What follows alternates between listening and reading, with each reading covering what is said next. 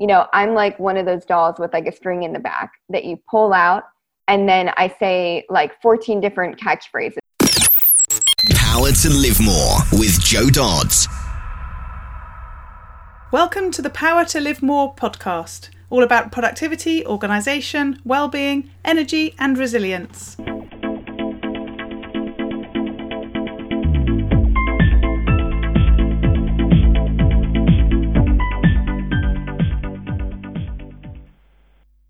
I'm Jo Dodds, and I started this show to enable interesting people to share their stories about how they use their power to live more, and by that I mean to do the stuff that they want to do more than the stuff that they need to or should do.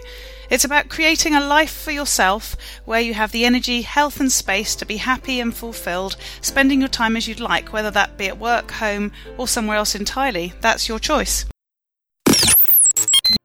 Hello, my name is Ellie Dodds and I'm co-presenter, and today Jo's interviewing Madison Campbell. Madison approached us to come on the podcast via LinkedIn. Jo loved her energetic style, and here she is. Madison Campbell is a young sexual assault advocate and technological innovator, hoping to revolutionise the ways in which sexual assault is handled on a holistic scale. She is the Chief Executive Officer of Leader Health Company, formerly known as Me Too Kids Company. Back to the studio. Today I'm interviewing Madison Campbell of Leader Health Company. Welcome, Madison. Thanks for joining me. Thank you so much for having me. So start by telling us who you are, what you do, and crucially, where you do it. So usually I'm based in New York City, but COVID happened. So myself and my significant other drove across country to California. So now I'm in California right now in Palm Springs, which, by the way, is a really great way to test your relationship, is driving cross country with your significant other. And so I'm based out here in California. Like I said, my name is Madison Campbell. I'm the CEO of Leader Health. And what Leader Health does is focus around sexual assault survivors and providing care for them in their time of need. And so what we are doing is creating the first ever at-home sexual assault evidence collection kit. So sexual assault survivors do not need to go to the hospital if they can't, and they have access to resources within the comfort of their own home instead of having to leave the house, which, in the era of COVID sometimes is impossible. Wow, that sounds like such a worthwhile thing to be doing, aside from anything, whether we're talking business or life or anything. So I'm really interested to know where this has come from. I think you're the first person I've spoken to who's doing anything of the kind. So clearly not the norm.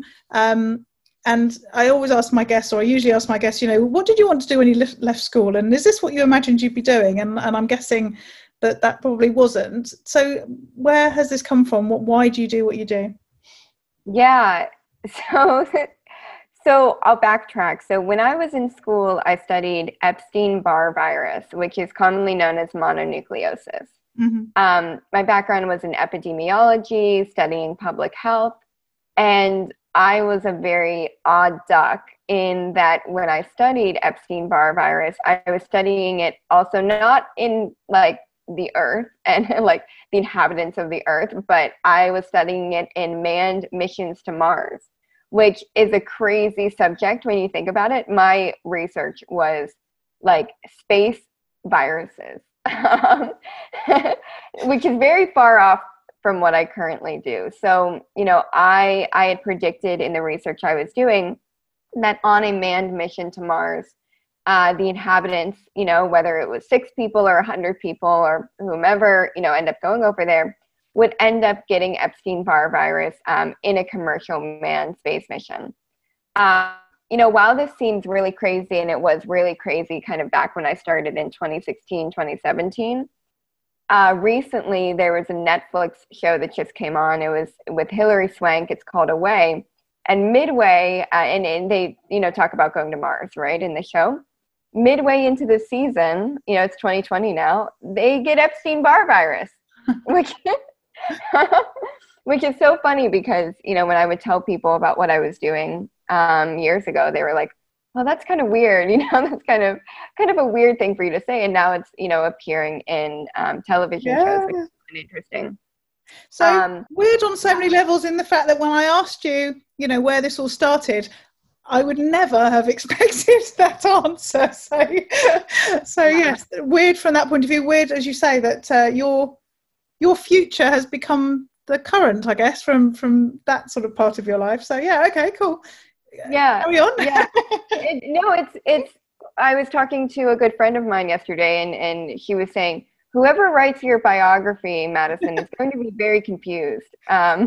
Because, I went from space epidemiology all the way to, doing work around sexual assault. And, very nonchalantly, like, the reason why I did work around sexual assault is because when I was in college, I was sexually assaulted, right? So, what really led me into kind of this is my own experience, which tends to, be the guiding reason why a lot of people enter, their businesses or create, whatever they end up doing, is because something personal kind of happened to them, and they, wanted to address it, and they wanted to address it in a meaningful way. Yeah. And yet, not everyone does that. As you say, the people do. And this, it seems very sort of logical. And of course, that's what people would do in terms of starting a business, find a problem, solve it, and here we go. But a lot of people start businesses, I don't know, because they've seen something that interests them and they think they'll start doing it themselves, or they go through training, I don't know, to be a plumber or something, and then they go off and run their own business as a plumber. But, it is still not everybody who finds an issue and then creates a business from it. Yeah, it takes a certain type of crazy person to take their trauma and make it into a business, for sure. Yeah, for sure. And so, okay, and at any stage, if I ask a question that doesn't feel appropriate and you don't want to answer, then, obviously that's fine. Did you do this as a way of helping you through your own trauma? Yeah. One of the things that we like to talk about is, what does justice mean for you? And what it means, my definition, is probably a lot different than your definition, or, someone else in your life's definition, or my friend's definition. Mm-hmm. And for me, justice was not necessarily getting redemption in a court of law.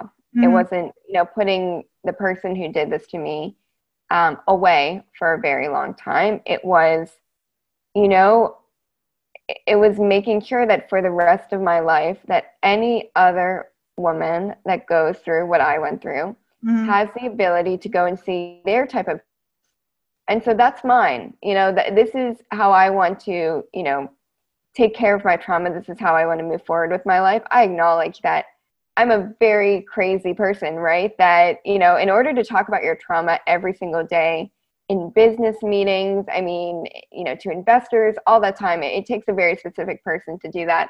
But so, one day a woman who goes through this doesn't have to, and they don't have to start a company to fix it. It's already been fixed for them.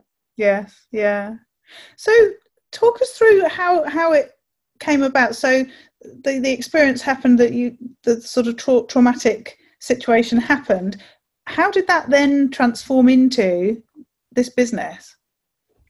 So I was actually sexually assaulted when I studied abroad at University of Edinburgh. So I was in the UK at the time. Yeah. And, love your NHS system. I totally didn't understand it as a foreigner. And I totally didn't understand what my rights were, being in Scotland as an American citizen, as somebody who wasn't even from that country. I had no idea, what to do. Mm-hmm. And so I was very confused, and I was trying to figure myself out. And, that confusing part took me a long time to figure out, well, why am I so confused? Why don't I know what to do when, frankly speaking, I'm a decently privileged, white woman, right? I have a lot of privilege. I have a lot to go forward to do an investigation, to get medical care, to tell my parents. but I chose not to report. I chose not to do anything. And, that troubled me, asking myself, why didn't I do anything? And so, after college, after I decided not to kind of go into academia, that puzzled me. And I wanted to dive deep into why didn't I report? Yeah. And thinking about myself as a, as a decently privileged white woman, why didn't I report? And what does that mean for everybody else, who has less privilege than me, which is, a lot of people, and their inability to report? And if even someone with my privilege was not able to report, then there is no chance for any other individual out there who is afraid of law enforcement, who is undocumented, who's in the LGBTQ population where they, don't think anyone will believe them that it could ever happen. Those are the people that I started thinking about. And I started thinking about, why can't I report? There has to be a problem. And, if there's a problem for me, this must be something that is impacting millions and millions of people all across the globe. And I want to solve that. Mm. Do you think it would have been different had you been in America when that happened, the sort of place that you were familiar with? Good question. No one ever asked me that, and I really like that question. Oh, I think it would have been different. I don't know if I would have gone to the police, but I think that I would have told people. I felt so isolated and alone being in a foreign country where I knew no one at the time. I was only there for about 4 weeks, right? So 4 weeks into moving into a new country, I kind of knew people, but really didn't know anyone yet. I was just trying to get to meet new friends. I think that if it would have happened in America, I would have reached out for more assistance because I have a broader friend group. I have my family that's over there. Yeah. But I think because it happened in a foreign country, I felt really isolated and alone. So let's sort of continue the story. I'm still really intrigued on the basis that, as we've said already, some people, things happen in their lives, they see an issue and they sort of turn it into something. And after it's been turned into something, it sort of feels or sounds like it all made sense and it was quite simple to do. But I'm just imagining, if I was you in your situation, thinking about wanting to do something to help people and to also help, to move through it myself, I still can't imagine what my next steps would be. We know the end result, or we're getting to the end result, but the sort of what do you do first is, I guess, my next question. Yeah. So the first thing I did in starting the company is also look at what is the first thing that any sexual assault survivor has to do. Thinking about that first couple hours after the assault, right? Which is the most time sensitive portion, where in your mind, you're like, oh, what do I do? My mind is spinning. And that's also, by the way, what happens when you start a company, right? You're like, where do I start? What do I look at? Do I do this? Do I do that? It's the same thing. Your mind is spinning and you have to try to position it in a place that you can do at least one thing. So the first thing that I did is look at what happens within the first 24 to 48 to 72 hours after an assault, which is something called a sexual assault evidence collection kit. That is something that I did not complete, that a lot of survivors don't complete. And, what I did first in starting the company is I ordered one of the kits online. I took the kit, I dumped it out on my floor, and I started looking at it. And I wish podcasts had, videos or pictures, but it's basically tons of paper. Tons and tons of paperwork, no technology. It's really ugly. It looks like filing your taxes or going to, the DMV to get a license, right? It is ridiculous. It is, because it is government created, it's not beautiful. It's not pretty. There is no consumer process. And so I dumped it out on the floor. And the first thing that I did in starting a company is, when the physical act of dumping it out, stated to me, oh my God, we have to make this better, right? And that's kind of, what I started thinking, and it's the same thing that a sexual assault survivor is going to, think is like, if I said, hey, you've just been sexually assaulted, now here's all this paperwork and process, that you have to do. You're like, you know what? Nope, I'm not going to do that, which is totally fair. You don't want to be over processed when you're also emotional. And so we wanted to say, let's look at this, let's dump this out. Let's make it easier, which is, from a sexual assault survivor standpoint, the best possible thing that you can do. Mm-hmm. Okay. So, yeah, that makes complete sense. Let's look at what sort of exists currently and see if we can do something better with it. How did you then make that happen? How did you self-fund it? Did you go to get investors? How did that then sort of go from there? Yeah, so the first thing that we did was go to an accelerator program called Alchemist Accelerator. And I highly recommend for anyone thinking of an idea. Really before even Alchemist Accelerator, the first thing we did was talk to a bunch of people and ask, is this a good idea? Which I think is a really good thing that you should do. Don't, make it an echo chamber where it's like, I think this is a good idea, so I'm going to do it. Like, talk to people. And if you get like 5 to 10 people that are like, hey, this is a very interesting idea, then, explore it a little bit more. And so part of that exploration process was developing an application to go into an accelerator. And, what an accelerator does really, really well, not only by investing in you, but also teaching you exactly what your business model needs to be, how to find initial sales, how to, reach venture scalability. Those are kind of the things that the accelerator taught, us. So they initially invested in us, and then they taught us a bunch of things that made me a lot stronger as a company and as a person and as a founder. And then, kind of fast forward to today, we've raised over $500,000 and hopefully soon to be over $1 million.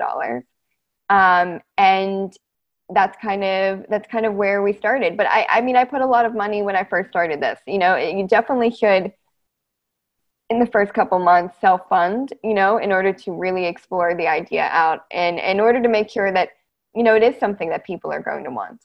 How difficult was that to determine, given the sort of taboo and the sensitivities around this? Because, many people, well, I hope it's not many, but I'm sure it is, have been in that situation, have been sexually assaulted and haven't told anybody, or haven't certainly gone to the authorities and so on. So asking people for their views from people who would have been your target market, if you like, I can imagine wasn't that easy, because some people wouldn't have, even been prepared to accept that they had any experience that could help you, sort of thing. It's very difficult. It depends on the person. I find that there are a lot of women out there that are not ready to talk about this as freely and openly as I am, right? Yeah. And it becomes something where it's very difficult to in investment, in sales, whatever conversation, right? To really get them comfortable with something that is uncomfortable. I can walk into a meeting and talk about rape and sexual assault and this and that, and no big deal, right? It is no big deal for me to talk about it very nonchalantly with no emotion really behind it. But it is one of those topics where you enter certain meetings and people's guard immediately goes up, and you can't get any information out of them. They don't want to talk about it moving forward, which becomes very difficult for understanding whether or not the product is good, whether or not you're able to get investment. All these things, it takes very specific people that you need to talk to in order to push an idea like this forward. Mm-hmm. I'm just sort of thinking about, a lot of sort of social media shares nowadays start with that sort of, warning trigger sort of situation sort of thing. And I guess that's part of the issue from your point of view. You go into a room of people not knowing whether there's people in the room that have had an experience that's going to really make that conversation difficult before you've even started.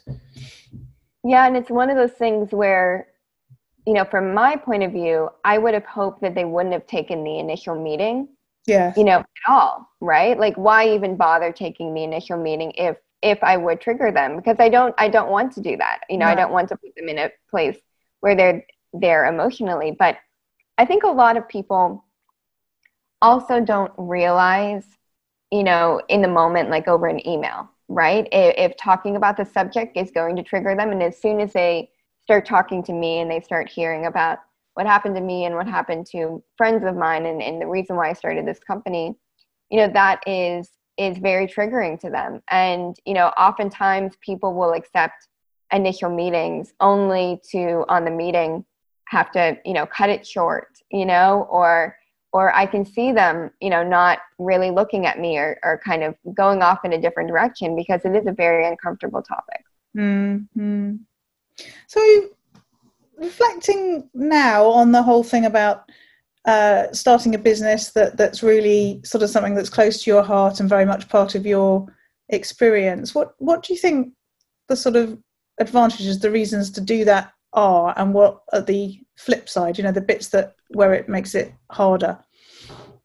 So I like to, and I was talking about this last night, I like to call it, when you take your trauma or you take something that happened to you and you make it into a company, you run into a problem of being like kind of like a doll with certain catchphrases. So on a day-to-day basis, I'm like one of those dolls with like a string in the back that you pull out, and then I say like 14 different catchphrases each day, right? Where I'm like, I was sexually assaulted in this, and this is what happened to me, right?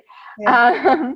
And so I think that's kind of the flip side and the negative of using trauma as a way to start a company, is that you will start to realize that you become like this trauma doll, where you're like, you're Trauma Barbie. And if you pull Trauma Barbie string, she'll say, she'll talk about her trauma and rattle off facts, about rape, right? And it becomes something where, do you really want to be, there's so many things that you can do in life that don't revolve taking your trauma and turning it into a business. Do you really want to turn into the person that, has that string attached to the back that is at any moment forced to reveal very, very personal details? Yeah. I'm personally fine with it, but that's my warning, right? And then on the flip side, I think it becomes a lot realer in terms of purpose. And, starting a company and being an entrepreneur is extremely hard. And if you are fighting for something that is so personal for you, it's a lot easier to continue going on the days where you face massive rejections, because you're fighting for a personal cause that is near and dear to your heart. If I was running I don't know, like if I was a plumber, right? Yeah. I would be like, why, like where's my heart in, doing plumbing, right? There's no moral, there's no backstory, there's no, nothing to really make me be a better plumber. And so that would probably make me quit plumbing. But yeah. I could never imagine quitting what I'm doing now, because it is so integral to the person that I am today. Yes, yeah, absolutely. So that really sort of strong feeling of purpose. But as you say, on the other side, almost that sort of desensitization of what happened, which could be really positive, but also you, I guess, wonder sometimes whether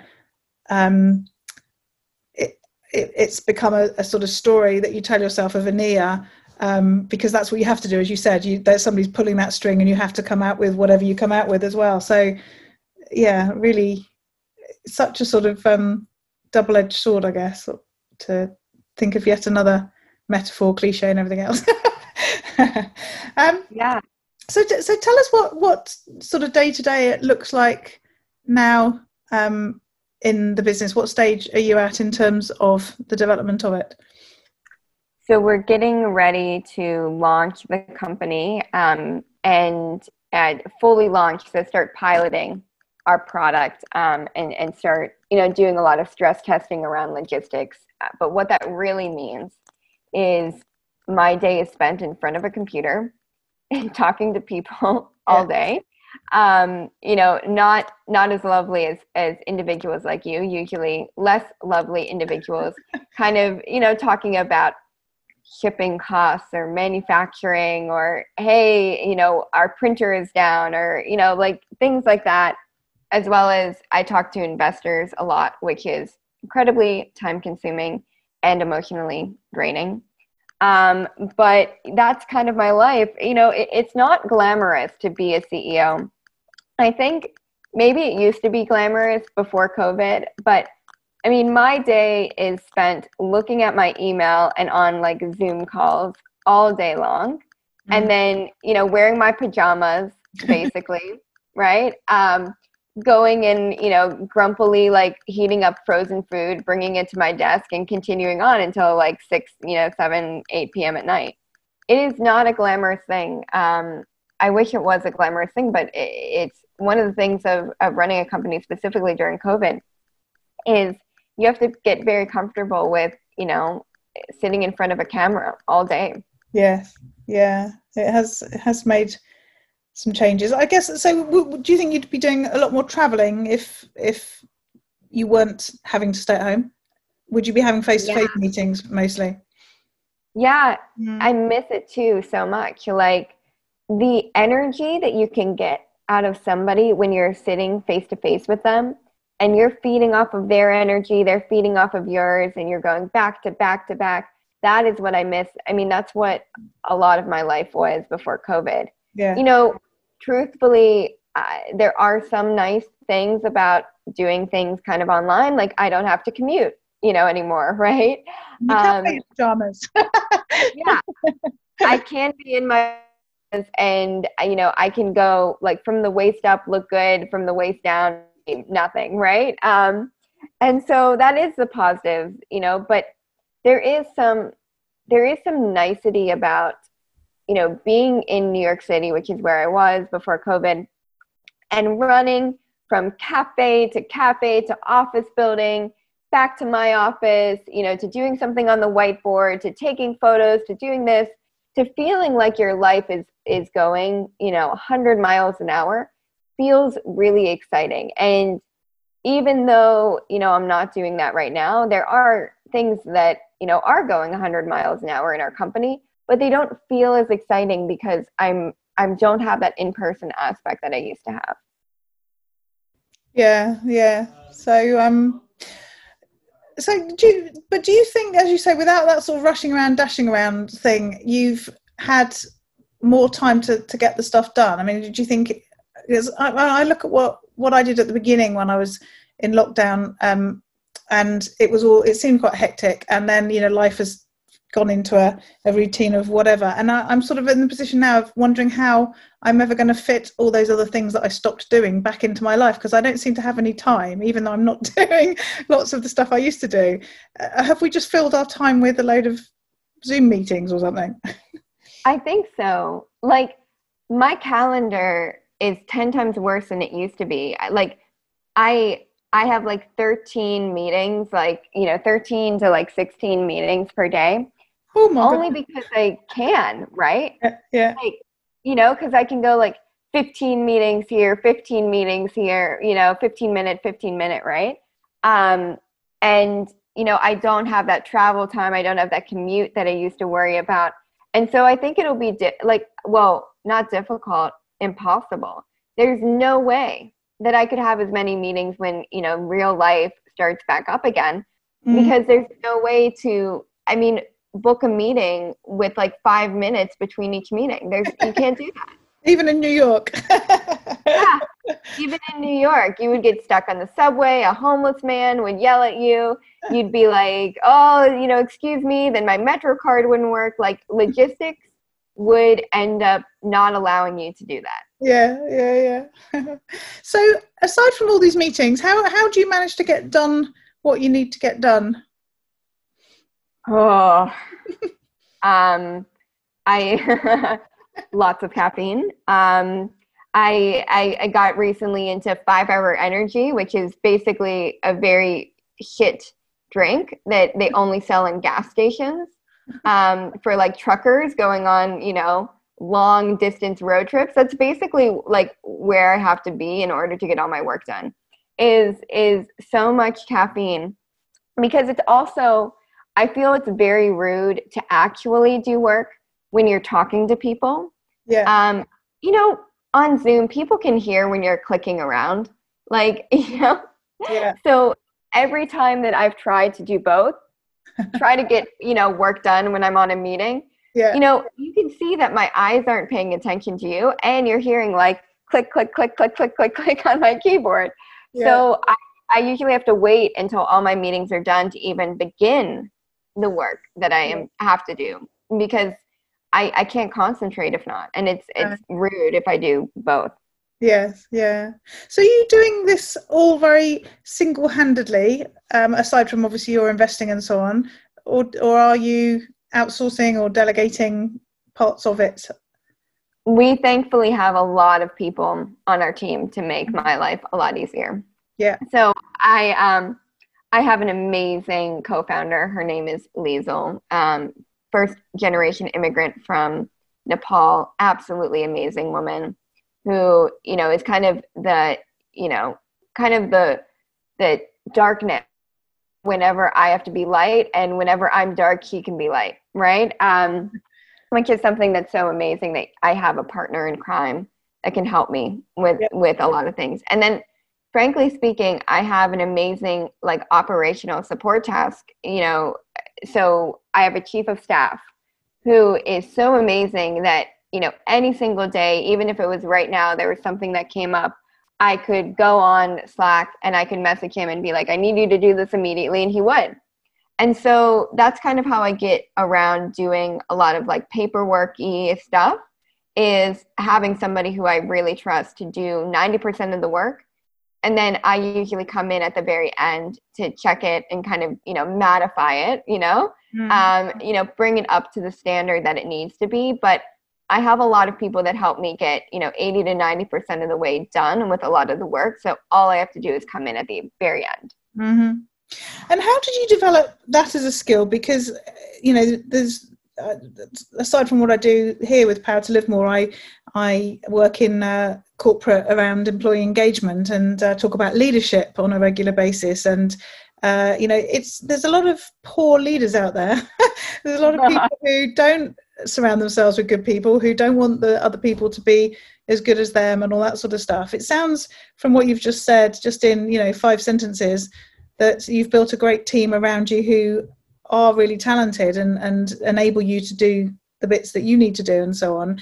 You're still quite young and you know, your background wasn't in leadership, it was in science, albeit Mars and space travel. But what, you know, so you sort of were almost a rocket scientist. But yeah, I would make fun. So my background was like in healthcare and you know, space, right? So I would always make fun, you know, like the quote that they say where it's like, oh, you can be a neurosurgeon or a rocket scientist. Yes. My whole thing was, why not both? Do both.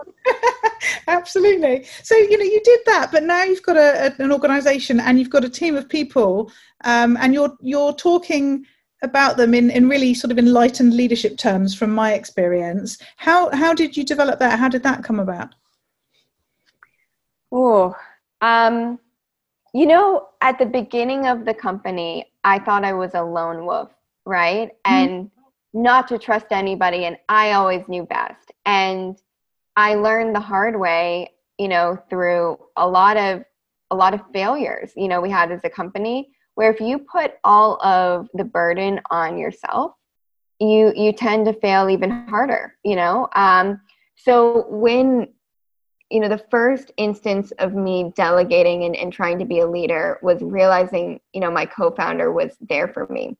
And the way that I realized that is by us both going through an incredibly anxious and, you know, traumatic time when we started the company and all the crazy stuff that happened, you know, when you first start a company, and being able to kind of be, you know, in the ditch together, right? We were fighting together. We were both, you know, kind of trying to crawl up for air. And because we were both in it together, you know, I realized that if you can find somebody that is there for you in the very, very bottom, you know, where everything feels like it's going wrong and you feel like you're going to quit and give up, then that is how you find good people. And so that is how I've continued to find good people and really figure out who is a good person, who's not a good person, is by essentially, showing them that it's going to be a really hard work, and it's not a very easy road ahead, to do this type of work,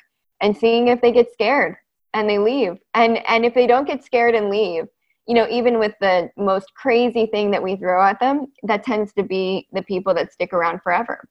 And that's what I've tried to do as a leader, is I've tried to really figure out in the first couple months, is this person going to, be able to handle the stress and pressure of running a company and being in the, top, 10 people of starting a company. And usually you figure it out in like 2 weeks, not even a couple months. You figure it out in 2 weeks if the person is there and they really want to be there and they really want to make a difference. And so that's kind of how I did it, is, I figured out who are the people that are going to be with me through the good and the bad, just like a relationship, right?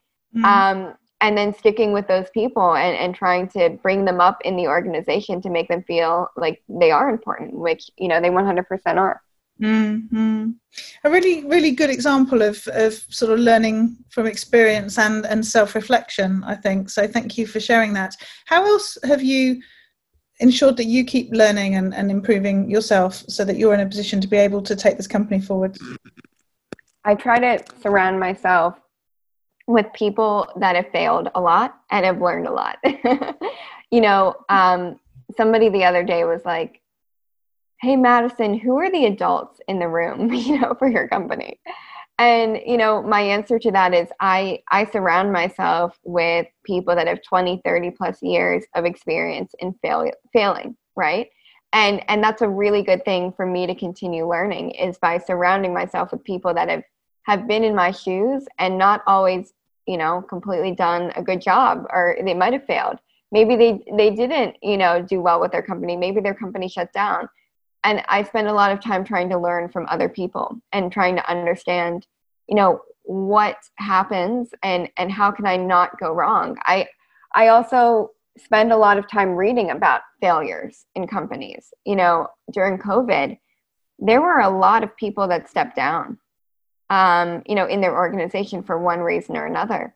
Looking at the reason why they stepped down and looking at bad press that happened around them stepping down and why they had to step down, really defined who I wanted to be as a CEO and a leader, and saying, these were massively successful companies, venture backed. They had the CEO, oftentimes a woman, step down. I want to make sure that I'm not that person. And so I wanted to learn from the failures of others to make sure that I do not repeat those. That's a really good point. So just moving into the last couple of questions. The first one is, what about those days when it all goes horribly wrong? How do you deal with those days? Yeah, I mean, not even days where it goes horribly wrong, but sometimes it's just days where nothing happens, right? Where nothing good happens, nothing bad happens, but you're just kind of there. You're sitting in this, purgatory, waiting for something to happen. When I have a day where everything bad is happening, I'm actually a lot more on the ball than I am when nothing is happening at all. I kind of really like when things are happening badly and there is a crisis to manage, because I can fully use that adrenaline to go and solve that problem. But I think, a bigger question is, what do you do in those moments where it's not necessarily everything is blowing up around you, but when nothing is really blowing up, but also nothing is moving? You're not getting more sales. You're not getting more investment. People are leaving your company. Maybe they don't want to be there anymore. What do you do in those moments? And I've been trying to spend those moments in reflection, So taking a moment back, not actively saying, I need to problem solve, I need to crisis manage, but being able to take myself back, try to reflect on the problem. Usually that means taking a couple days off, taking some long walks, trying to do some meditation to really figure out what is the crux of the problem and how do I get to the answer. And that takes being able to also step away from it, because oftentimes when you're too close to the problem and everything is blowing up around you, or maybe things aren't moving, it's very difficult to find an answer when you're standing so close to it. Yeah, that's a really good point. Yeah. And what about those days where you get to live more, and that's where I say you get to do more of the things that you want to do and less of the stuff that you don't want to do? What do those days look like for you? Those look like days where I am like dancing around my room, and I am excited, and I turn on really loud disco music, and I go on long car rides, and I blast the radio, and I go and get food that I like. You know, those, whenever I have a win in the company, I try to celebrate those by doing the things that I really like, and rewarding myself with, you know, with dancing, with, you know, being nice to my significant other, which I'm not always that nice because it's so hard. It's so hard to be a CEO and also be nice to the person around you. But, you know, rewarding myself, rewarding the people around me, and trying to actually, you know, say to myself, hey, it's okay for you to stop for a second. And it's okay for you to have, you know, some more time for yourself to even enjoy, you know, going thrift shopping, or, you know, which is what my biggest joy in life is, right? That's kind of how I celebrate and how I live more, right? Is being able to say it's okay to take a break. It's okay to go and live your life and have things that are not work related. And I'm very lucky when I have the opportunity to do that. Yes, yeah, lovely. Thank you, Madison. It's been great interviewing you. Tell us more about how people can contact you and find out more about you. So you're more than happy to add me on LinkedIn. I'm always on LinkedIn. If you search Madison Campbell and you find a girl with blonde hair, you'll see me. Also follow me on Twitter, or go to madisoncampbell.com to kind of read more about what we're doing, or follow me on any of my socials. Lovely. Thanks, Madison. Thanks for joining me. Thank you so much. All this information is available in the show notes. If you go to powertolivemore.com/, in this case, 183, then you'll find them there. And this week I want to talk to you about a download that I sent out on my email on Wednesday. I do a weekly email with some resources and usually a download. And this week's download was about changing a bad habit. It was a worksheet to help you to think about how to change a habit. So it is basically a bit of a sort of self-journaling exercise and asking you a number of questions. So the idea is that you think about what it is you want to change, and then do some thinking around why you want to change this particular habit, and how you'll feel and what your life will look like once you've changed that habit, when you've broken that habit or changed it to something else. And then setting a deadline. So you're going to start changing the habit by whatever date, or rather on that date is when you're going to start, and how you're going to replace it. So rather than stopping that habit, what are you going to do differently? What are you going to do instead of that? So it might be that, I don't know, you drink wine every night and you want to stop drinking wine every night, so you decide that instead you're going to drink sparkling water. That's what you're going to replace that with. So you're still going to make a sort of ritual out of having that drink, but it's going to be water instead of wine. Isn't there some sort of Bible parable there? Oh no, that's the other way around. So you then answer a question about when you're most susceptible to this. So what triggers you? What makes you more inclined to do the thing that you don't want to do? And what you're going to do when that happens to stop you doing that. So thinking about the wine and water scenario, is it that you, I don't know, haven't created a nice little ritual around having perhaps some sort of aperitif for your dinner with some sparkling water? You just sort of say, oh, well, whatever, I'm going to have this wine, and then off it goes, sort of thing. So can you create a little ritual to overcome that urge at that particular moment? So if you think that document would be helpful for you, then if you go to the resource section on my website, then you'll see that there's a downloads section there, and you'll be able to download this PDF called Change a Bad Habit. So that's powertolivemore.com, and if you go to the resources section, as I say, under the downloads, you'll see that there. Again, the show notes are at powertolivemore.com/183, and we look forward to speaking to you next week. Use your power to live more.